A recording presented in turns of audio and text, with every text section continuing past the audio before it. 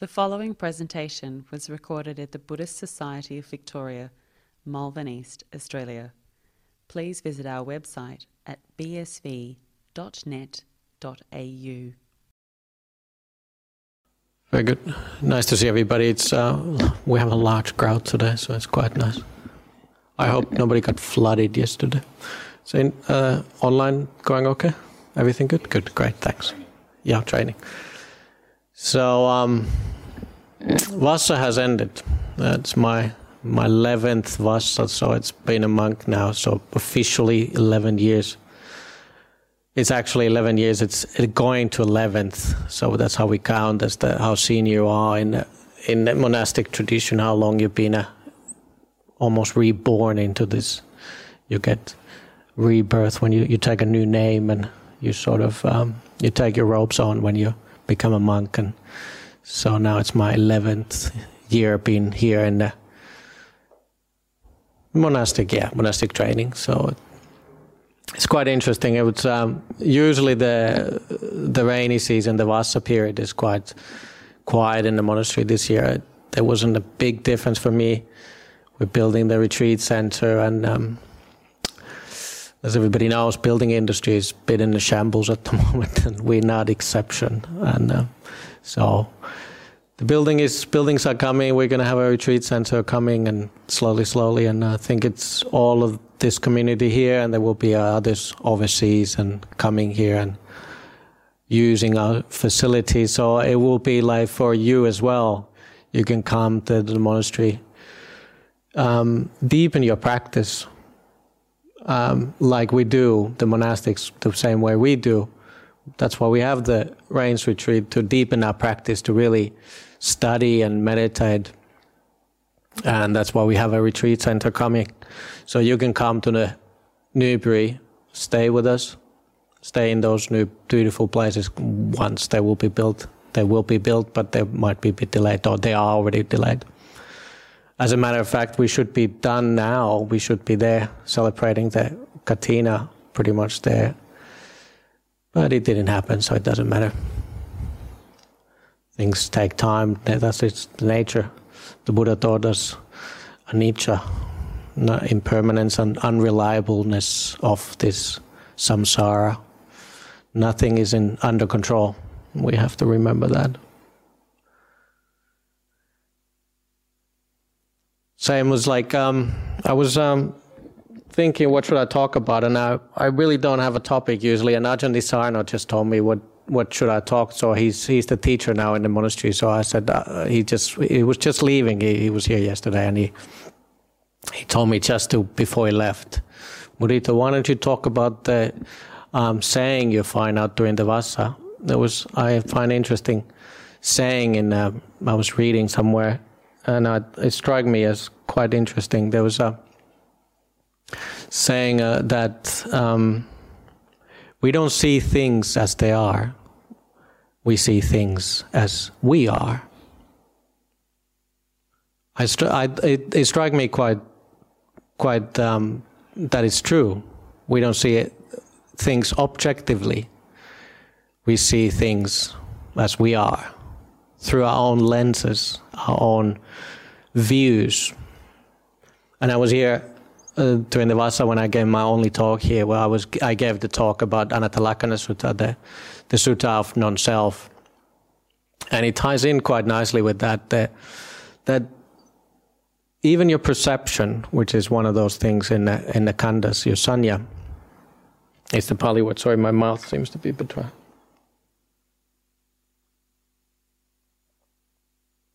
Your perception doesn't belong to you.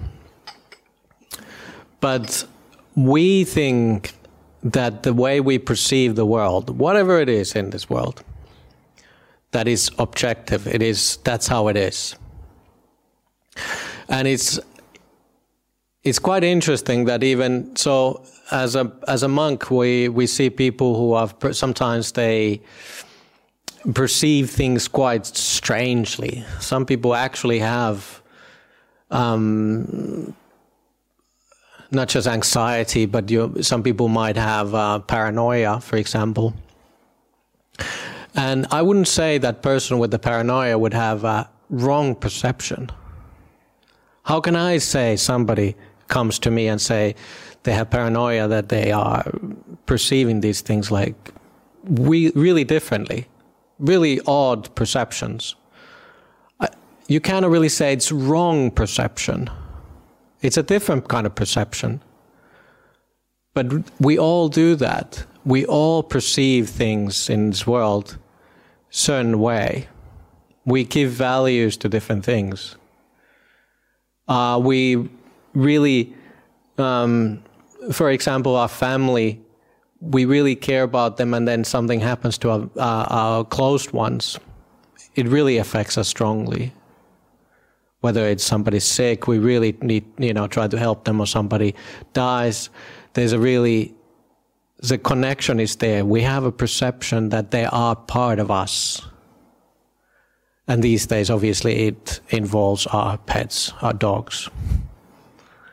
And seems to be sometimes, interesting enough, there's dogs been dying. Recently, we had 2 dogs died, and one got buried. One is going to get buried soon, and there's another one who's coming on the pipeline.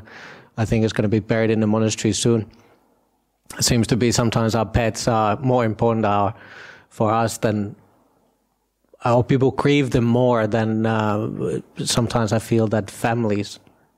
People are like, oh yeah, grandma died, it was time, but then the pet dies, and people are really struck with sorrow. But again, it's your perception. Your pet became really important part of your life. So there's no, how could we say that it's that perception is wrong? There's no wrong perception. There's different kind of perceptions, but always remember, but there's nothing ultimately true or truth in your perceptions, and they don't belong to you. It's hard to say, hard to see it, but once you start meditating, you start actually seeing that, not just even in the beginning in your meditation career. I remember I used to have these really weird perceptions, like your body feels like it's floating up in air, or like your body sort of moves about. You're sitting still, but the body has these kind of weird movements, whether they're true or not. Sometimes the body actually does move around, but quite often they just you have these weird perceptions because you're sitting still and the mind is not used to that. It starts to expand or do these kind of weird things.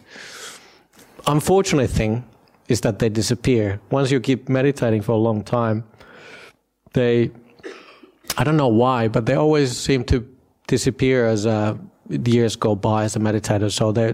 So while you have them, enjoy them. They're fun. But there's nothing. People sometimes make a lot out of them. This thing happened. And as a teacher, he's like, yeah, I heard that before. It's quite common. But people perceive that, it's something, something special is happening to me.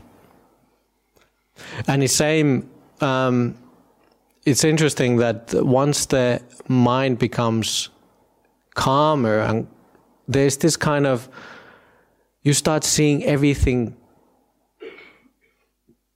in more kindly eyes. Everything becomes sort of more beautiful when you keep progressing in a meditation. And obviously you don't have as much time as monks and nuns, but then that's why the retreat centers are important, that you can come and deepen your practice, spend more time just looking what's happening in your mind.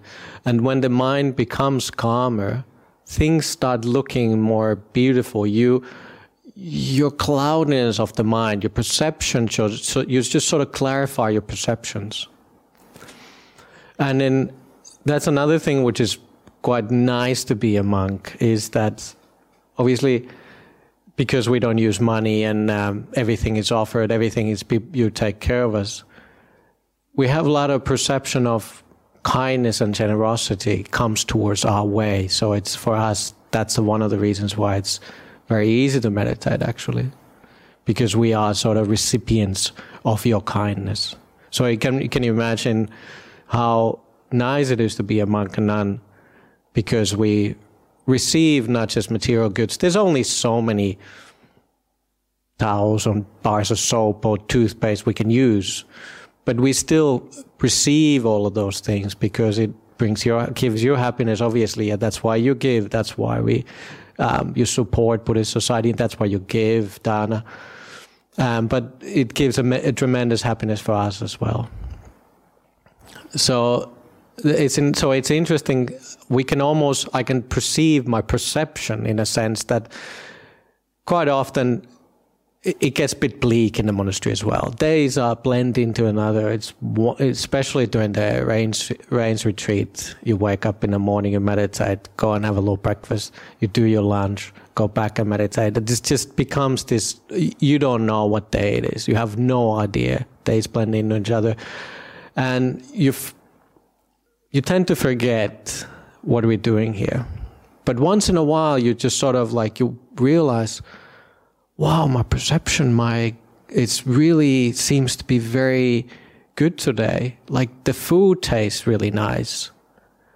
When you're happy, when your mind is calm, the happiness blends into anything. So even the ordinary food, which we pretty much get every day in the monastery, I mean, it's really nice food, I'm not saying that, but the food just, it doesn't, especially because we don't move a lot, you sort of lose your appetite a bit. But then once in a while you realize, I think my meditation is going well. People ask, quite often they ask us, how do we know our meditation is good?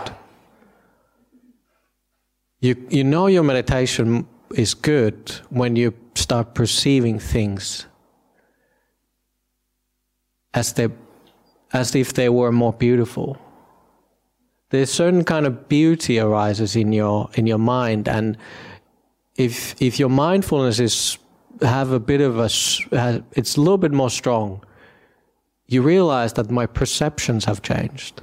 Sometimes they change really a lot. Like you can actually, Ajahn Brahm has this famous story that he was walking in Thailand and walking past the washing area, and all of a sudden he just saw this jet black towel, and he said, I've never seen a jet black towel in my whole life. It's really weird. And he just kept staring at the jet black towel. It's almost like it just absorbed all light. And he just kept staring at it. And then all of a sudden it changed back into normal color. Just kind of quite ordinary. And he was just sort of struck, like, what happened? Why is my perception so different? So things like that can happen when you're meditating deeply. You perceive things really weirdly. But even in the beginning of meditation, once in a while you see something almost like glimmer. You see something in the sky which is, I must have done that correctly. So it doesn't mean, just meditation, but if you have a good attitude, if you come from a place of kindness, it changes your perception. It's not, quite often normal life, we concentrate on we want something to succeed. Whatever we do in life, this project needs to be a success. It has to be, and we concentrate on how things are going to turn out, and we try to control it. Whereas the more important part should be, what are we doing at the moment? So let's try to change that. And I've working on it as myself, and I've noticed that I've get better and better at it. Whereas I don't really think about too much the future. This is how it should be, and it causes you a lot of stress. Enjoy what you're doing now. And it doesn't just mean work, it also means your health or your sickness. Just appreciate your body as it is. Enjoy your sickness. If you don't try to push things away, if you don't live in the future, so to speak, we can take a lot more than what we think we can take. I have a friend of mine who just who's got a tremendous health issues, and he's just said, I just start getting anxious about it, and I don't know how much I can take. And I said, look, hold on a little bit. Think about how you have it now. Can you take it?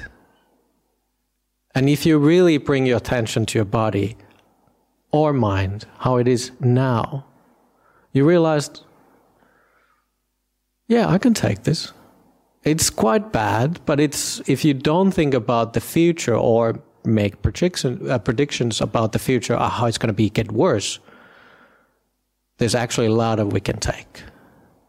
And it actually makes it a lot easier. So we don't live too much in the future.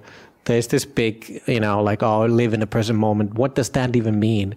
It means these things like health, for example. It's a very concrete thing. A lot of us, we have health issues, and, we start thinking about it gets worse and worse and worse and worse. Yeah, perhaps it will. But can you take it now? This is important. We are dealing it with more now than what's going to happen in the future. And then if you perceive the world that way, then a lot of things become a lot actually easier to take. Your perceptions change. Yeah, I can take this. I can actually live with this. So that's one of the things, like we don't truly see things as they are. We see how we are. So whether it's yourself, you're jumping in conclusions. There's another. I was listening to this one podcast, and this quite a famous scientist. I just don't recall her what she studies, but it's something to do with how the psyche and the body goes together. And she was saying that she's got a lot of anxiety herself, and she's social anxiety. She doesn't want to really talk to people she doesn't know or be in front of other people. And she always assumed that her anxiety came from her childhood. She had this strong view. She knows, obviously, like, my family's like this, or something. She said, I think it came from her father. She had this explanation in her mind. I know I am this because of those things happen. So she swore when she was a girl that, when I have children, I will take care of my children so they don't have these anxieties producing things like what happened to me. My father was like this, and that produced anxiety in my life. I'm an anxious person because of this.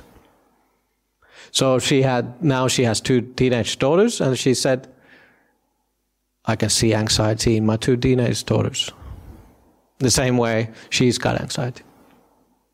And she put all the best efforts of being a good mother and, caring, listening to their daughters, and make sure that they wouldn't have those kind of things, what she had to go through in her life. Yet the daughters have anxiety. We make up stories, even of our own minds. I am this because these things happen. But is your perception right? How do you know? How do you know if your anxiety is produced of those things? You make up this story, and you firmly believe into that story, and that becomes you. But is it true? Is there truth into it, in that, ultimately? No, there's not. It doesn't work that way. But we have these preconceived perceptions that that's how it is, and it becomes you. So that's why, like I was teaching the characteristics of no-self, the Anatta-Lakkhana Sutta, a couple of weeks ago. That's why perceptions, you just we have these little or we have the Buddha's teaching, and we can take any little snippet from all of these suttas, like for example the Anatalakkhana Sutta, where you exist. And when you look at it, when you truly, sometimes we say contemplate, but like you just sort of rest on it, you meditate and let these things sink in, and you start seeing that it's like a mirage. That's what the Buddha said about your perceptions. Perception is like the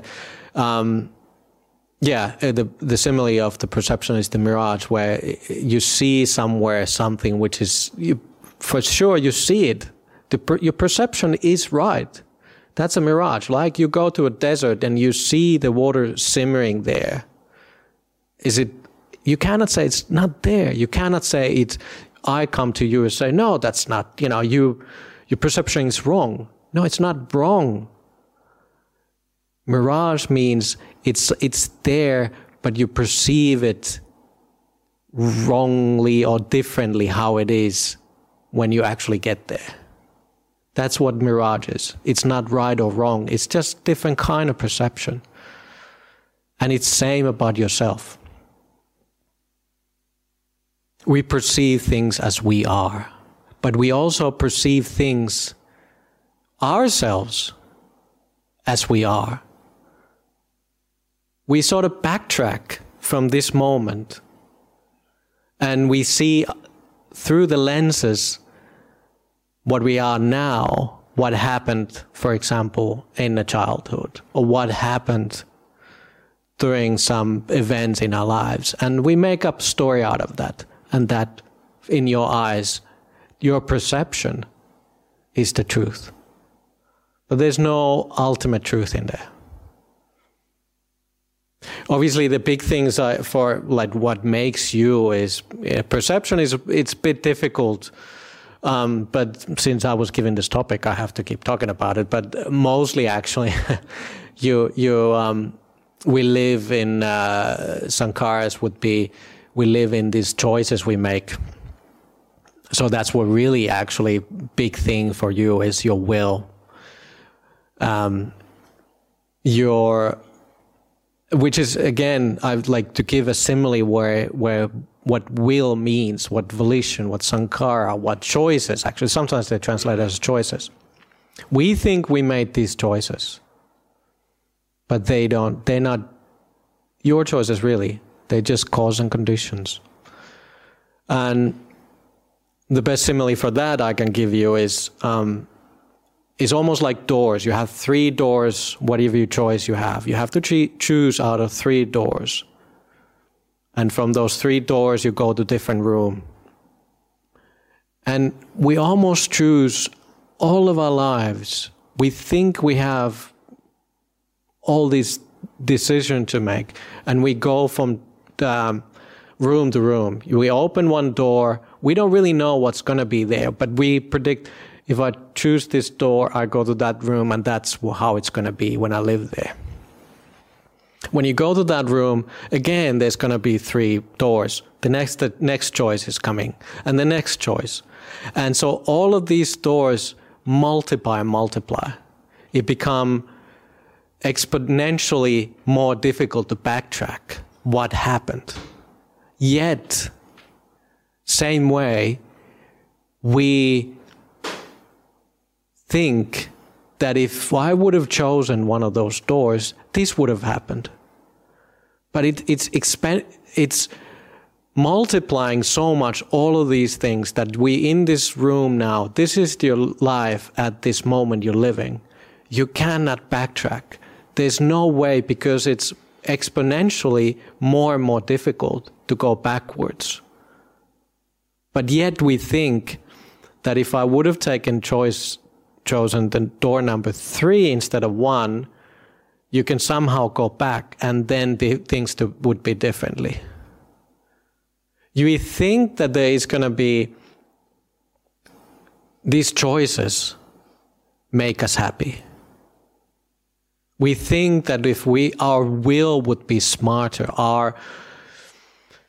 if our will would be smarter, if I would meditate more, if I would be mindful more, I would be more aware and I would make better choices. It's one of those traps where experienced meditators can fall into it. You think you can become smarter by meditating. Don't think that. That's one thing where you can actually start seeing that it's when you're meditating long enough. We are just absolutely out of control. Well, I'm out of control. My mind is out of control. My will, my choices are just out of control.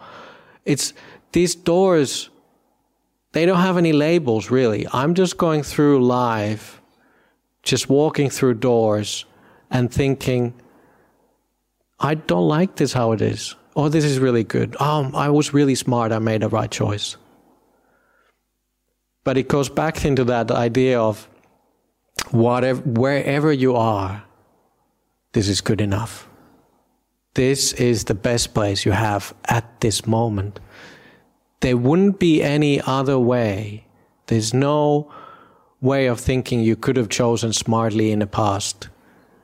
Or there's no other way of thinking that you will be somehow better if you choose differently of all of these multiple doors to go through in life. So don't think meditation makes your life ultimately happier. That's not what we hear.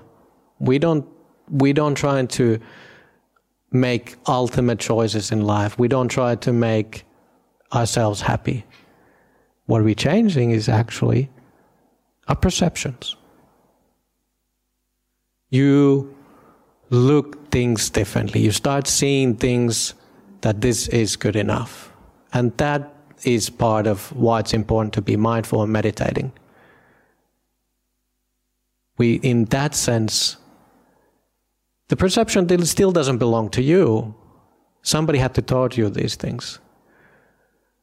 And you don't change the circumstances, your karma, but you change the way you perceive it. So in that sense, what changes when you meditate? We don't see things as they are, we see things as we are. We see things differently because our perceptions are different. It's the same kind of life. Life is the same. But we realize that then we can look into the more beautiful part of that life we have.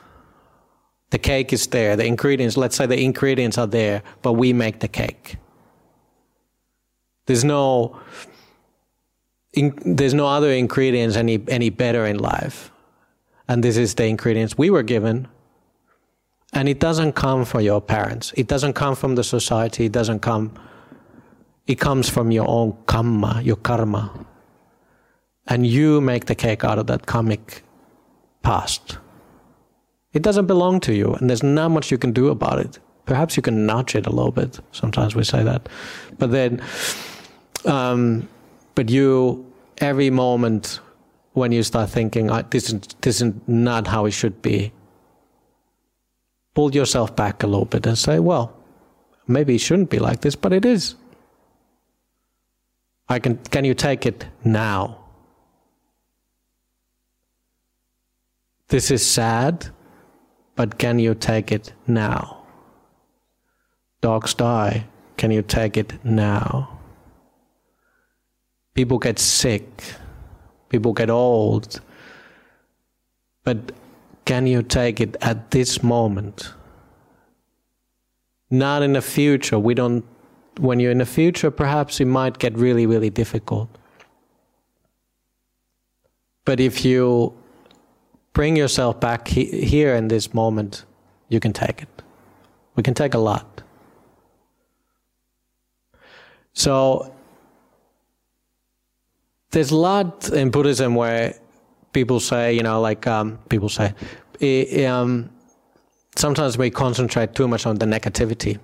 And that's why perception is actually quite nice, because perceptions give you an indication, nice indication that you are on the right path because you are a happier person. I've met a lot of forest monks, whether in Thailand and mostly in Thailand, the forest monks. I've lived with Ajahn Brahm, obviously, for many years. And when you meet these beings who are really good meditation and they on the path, like really on the path, they're very light people. There's just people perceive sometimes perhaps the monks are serious and all that, and sometimes the tradition is there that you have to be quite serious in front of others. But when you meet them sort of in the backstage, you go and it's just joking around. It's just like a really goofing around with a lot of monks. And sometimes it's interesting. So because their perceptions are very light. They're very, very light people. They're very kind, and there's just this jovial kind of kindness with really on the people on the path. And the Buddha's teaching is that everything is suffering. You would think that these people are very miserable people. Everything is suffering. No, the thing is that their perceptions are so much kinder. The same with with Buddha. And the Buddha was teaching, obviously, the suffering and how everything is suffering. But they said Buddha had a lot of compassion. There was this, you can just imagine there's like the most compassionate person there. And for me, it's sometimes you sort of, you need a bit of a story to that. But then there's like, for example, that story of the Bodhisattva. We don't have the Bodhisattva statue here, but the Buddha was tormenting. He was before he was the Buddha, he was a Bodhisattva, and he was really tormenting himself. There's this where he used to stay in the sun all day and lying naked and outside all night, and really, I was starving himself, and he fainted at the end. He was just really, his hair was coming off and all that. And somebody asked, did you ever have hatred when you were towards your body, when you were tormenting yourself? And by that time he was the Buddha. He said, I never saw hatred in my mind. So sometimes when we have actually, most of the people have a lot of anxiety, we have a lot of almost hatred, almost this kind of like, I don't like my body type of thing towards our own bodies. But even bigger than that, we have hate, not even love-hate relationship. We have this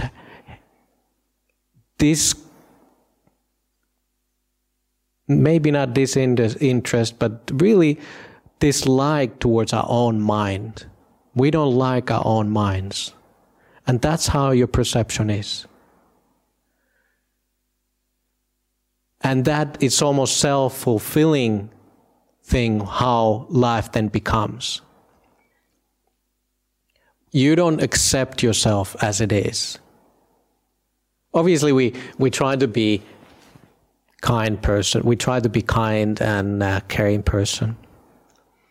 But it starts from your perception. If you perceive yourself, I'm actually okay, I'm a kind person, you don't have to be the happiest person in the world. That's not what are we aiming.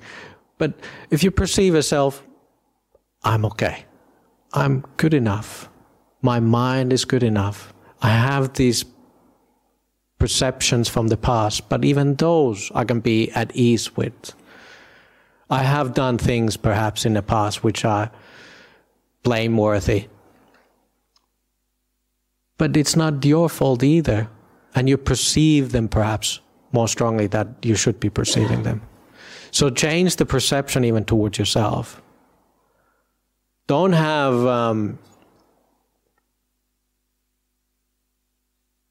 what can that's the same thing. We don't really try to change ourselves. This is not what we're here for. You have very go back to the story about the lady who had anxiety. You have these deep ingrained things, and we may tend to make stories out of that. And this is how it is because of those things. And quite often we have this kind of explanation from the childhood. Be kind towards those perceptions. They are there. They're not wrong per se. They're not right or wrong. There's just perceptions. It's like a movie and a movie set when you have the screen and you look at them. Have a little bit of distance to those perceptions and be kind towards that. And then life becomes lighter to live.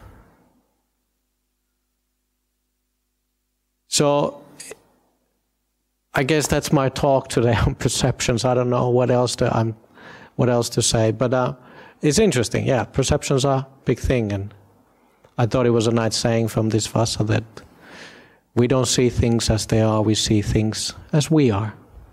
And that's my talk about perceptions. And now we go for the Q&A. And today I'm asking questions and everybody else can answer. Okay.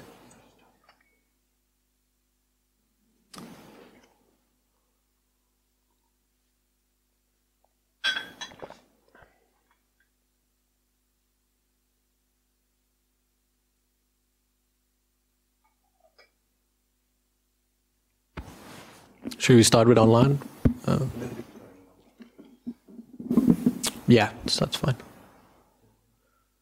No, nothing online yet. They might come later. Is there anybody has any questions? Yes.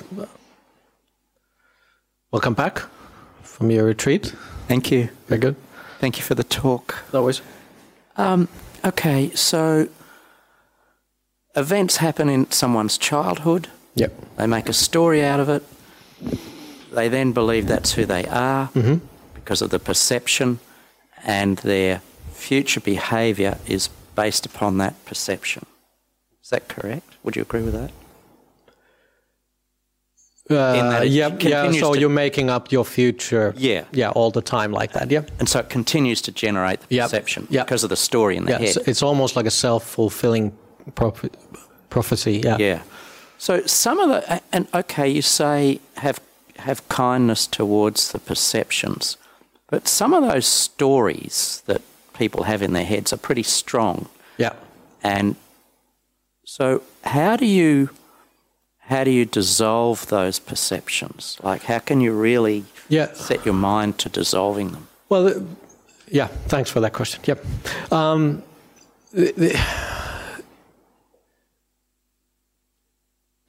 The only thing really is to just keep sort of stepping back a little bit from those and just keep adding kindness towards that. So to be in all honesty, that's the only thing we can really do. There's no really, until you have a really deep meditation experience, like nimittas, or even if you go jhanas, you go really past your body and mind, then in jhanas even. That's when you really only step, because then you step outside of the Ajahn Brahma's, the simile of the tadpole and the frog. When the tadpole's swimming in the water, you never know what's not water, because you're in the water. You're in your world. You don't know what's outside of your world. Only time when the tadpole grows into the frog and jumps out, you can realize that was water. Until then, we sort of just adding a little bit of Band-Aid on the wound, but that's the best we can do. But so we sort of perhaps adding a little bit of sugar adding a little bit of sweetness into it. But that's really, I would say, realistically, the best, most practical thing is that when you have those things and you're looping in your head about your perceptions, you're looping in this world of yours, stop. And what that means is bring your perception, perhaps, or your attention to your body. you sort of have to bring, and that's why, like in meditation, we bring our attention to something, whether it's your breath or you can do your body scanning on those things. Quite often you can just, in this little world of ours, and it's difficult to be outside of that. It's difficult to even imagine what it means to be the frog outside of the water. But to actually just tell you, stop. I'm playing this movie and I'm believing it. Stop believing in that movie. You can just stop. Even if it means 2 minutes sitting and feel what it feels in your body. That is actually stopping for a while. And you just sort of look around, what was that about? Like, who is this? What are these stories again? And hopefully you become a bit more skilled with those kind of things, and whatever comes to your people, different people have different anxieties, or like you said, stories from the childhood, and making up these things, and we perceive them as truth. If you just don't give them so much value, see them as just a perception, but it's not. You don't have to own it. It doesn't really. You're making up a story which might not, perhaps it's not really true. That's what it is. It's just a perception. See it as a passenger vibe. See it as like from the window of the bus where these are the scenery. Have a distance to your perceptions. But yeah, kindness really is a big thing. Change your perception towards that. Add, kind of, oh, yep, I can see that. It's coming, it's creating this sadness again, and then, in your mind. So add kindness towards that. That really is the best thing to do. And try to see what is around us. This is where we are now. This is the room we're in. Okay, this is the moment. It's as good as any. There's no other way. So it was quite interesting. That's what I thought. I took the story of Annika, who said the story, the scientist who's got the 2 daughters, that the daughters had anxiety, even though she was trying, and she's a really kind person. I've listened to her other talks, and that the daughters still had anxiety, and she was trying to do the best that they wouldn't have any of those things, and yet they still ended up being like that. So maybe it's part of your biology. Yeah, a lot of our brains are in our stomach. We have a lot of nerve endings in our stomach, and if your stomach is upset, you're anxious. And we think there's something subjective about being anxious. Must be something in truth, but it's actually your stomach playing up. And I personally, I'm quite aware that I have stomach problems, but that's how it happens. Sometimes we make up stories and we think they're true. Anything online? I do have a question from online. Thank you, Ajahn. Rick from Indiana asks, Ajahn, how do we apply this teaching when there has been real trauma that is impacting the present? Thank you. Yeah. Well, I was trying to go back to, but the traumas, it's difficult to, because we tend to play up those stories over and over again, and the traumas pop up in but okay, meditate. That's the best thing you can do. The worst thing is to stop meditating.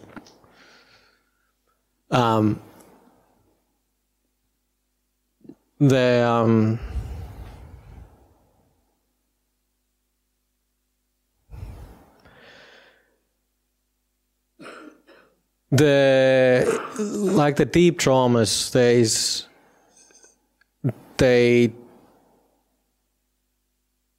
I think the best thing still to do is to say, can I take it now? Okay, it's bad and the trauma is there and it has happened and there is no denying it. But can I take it now? And where is it perhaps in your body? Sometimes we lock these traumas, and sometimes we've seen things as a monk, and where people have cancers in certain places, and they cannot express it. For example, we had one of our concreters in a monastery in Western Australia, and I think there was really a child which they hoped for a long time, and unfortunately the son then got into the drugs, and I could see that the father was really suffering, and he couldn't express it. He was really one of these tradies, tough concreter. He could not express it. There was this tremendous sadness in the father, and then the son died. He was about 20 something. He was really trying to do everything for the son, and we could see sometimes the son comes to the work site, help in the monastery, and it was the father was really trying to almost like, come on, just get on with it, just we'll and but he just wouldn't. He didn't have that, and then he just kept going deeper, and then he got in the car accident while he was on drugs, and then not long after that, the father had a tongue cancer, if I remember correctly. It was in the mouth. I think it was tongue. Sometimes you feel like this cancer is almost like it's expression of that frustration, that thing that he could not say, put it out loud, how frustrated he was. And it expresses itself as a cancer. Maybe sometimes a breast cancer in women, you feel it in your chest, and it might produce a cancer in your body. So we have to see what there's like indications in our body sometimes, what happens in our mind. And it's actually indicates quite often. We have certain kind of tensions very often in the same places, whether they're in your jaw or neck or your chest. You carry these pains in and add the loving kindness, whether it's that big trauma where this person had from the online. They express themselves in certain places in your body. So physically learn where they are in your body, where they express. And then actually just touch that place, whether you're on your bed, going to sleep, and you have the anxiety, it's okay. And it just gets easier to live with that thing. The anxiety is there, but it's not as bad. You just have to persevere with it for a while. But that's actually, you're physically you're being kind towards your body. See it where it's in your body. See where it expresses itself. Don't carry it around, because who knows, might cause cancer or other things in your body, problems in your chest or in the stomach. So in that way, learn them. They are there, but you learn from it. If you push it away, it won't never get better. Very good. Anything else? Should we take a question from the audience? Anyone?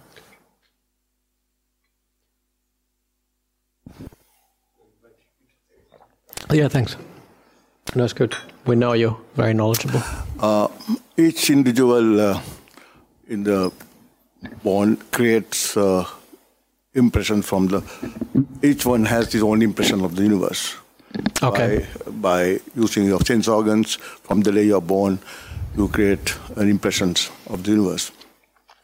Every time you create impressions, you create impression about yourself. Yeah. Once you create outside, same time you create yourself. The body we have is actually belongs to nature. It's a biological unit.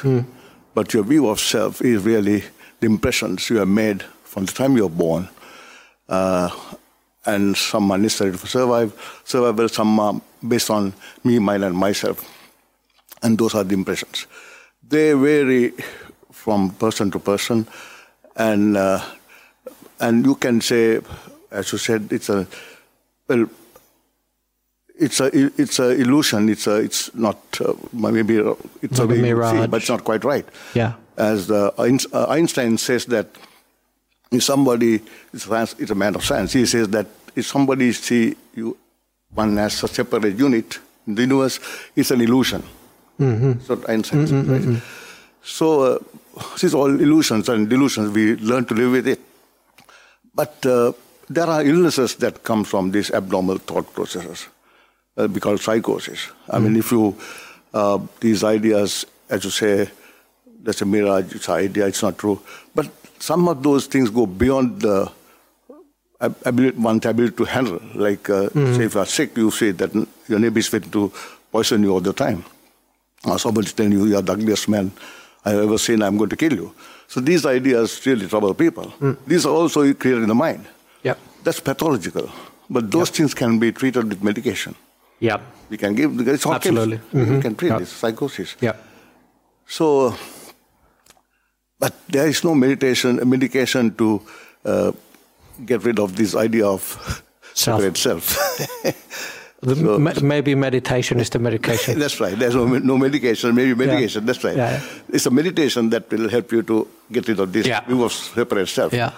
But when it's get abnormal, there's medication. Oh, absolutely. Yeah. Yeah. So it's very interesting because the reality from madness is a fine line. Yeah. Thank you, Dr. Chaya. It is true. I mean, there's medication, obviously, and I would never say that don't take medication. You know, you're perceiving these things that is like which none of us we perceive, and so there's like, okay, go and see a psychiatrist and see if you can. It is interesting where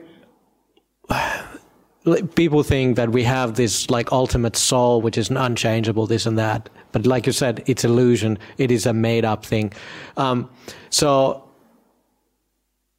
If there's something wrong, perhaps, I'm not sure I believe into the thing sometimes that we're missing something in our brain chemistry, and then because of that, things are not right. But medication helps. How it helps, we don't really know, and nobody really knows how it helps. But I like the idea that our body belongs to nature, but our mind also belongs to the nature. There is sort of this we make things out of our mind. We perceive it as a certain way, and as if there's ultimate reality there, and we can somehow cure our minds. Obviously pathological. If there's problems, problems in your mind, which are in a sense that you could be a lot better if you see psychiatrist, you take a medication, but our sort of normal. Everyday, day-to-day life, we still living in this kind of similar kind of perceptions. They might not be as strong, but are they true? Is there anything more true in our perceptions than your neighbor's perceptions, which, might be quite different, whether how we see the universe. Yeah. I don't know. I seem to be going in circles, but yeah, thanks for that. It's obviously true. It's nothing ultimately true somewhere. The way we perceive things. Okay, let's take a short one so we can go for the lunch. Thank you, Ajahn. There's an online question. Ajahn, I have a terrible anxiety to go for an endoscopy. Please provide some guidance how to address this. Even thinking of it gives my heart racing. And I had to cancel it once due to anxiety. The anxiety also creates a cascade of physical manifestation in the body. Yeah. Well, it can't be that bad. I've done it a few times. I think it starts somewhere. You have to sort of acknowledge you have it, and I think it starts from there. If you actually acknowledge, yep, this is happening. Can I take it right now? It's going to happen tomorrow, so you start worrying about what's going to happen tomorrow. Don't worry about what's going to happen tomorrow. Just see at this moment how it is. You see the nervousness come into your mind. Just be with that nervousness, the perception of being nervous. just see how you feel with that. See what it feels in your body. See how you can make change it in a sense that if you perceive it differently. Can you look at it with kindness, that nervousness? Is there, like, nobody can tell you it's not there and you don't worry anything, and it was like as if that's going to take it away. Be that kind of person that you would like to somebody else to be towards you. That somebody who holds your hand. Be that towards yourself. I think, then I don't perhaps have the right thing to tell you, but if you know what's the best for you, and you be that person to you. Be that person who holds your hand, who tells you the right things. Do that to yourself. And then that perception perhaps it's easier to take at that moment. And you go from moment to moment. Yeah, anxieties, they're difficult and they seem to be there, and I know people sometimes have to cancel these, but it's important to do that thing. Don't cancel it. Try to, be brave. You can do it. A lot of people have done it and nothing happens, but be kind towards yourself. Okay, so we're going for the communal lunch, so no more time for anything. But it was so nice to see everybody, so many people here today. So I perceive you kindly. Very good. You will pay respect to the Buddha, Dhamma, Sangha.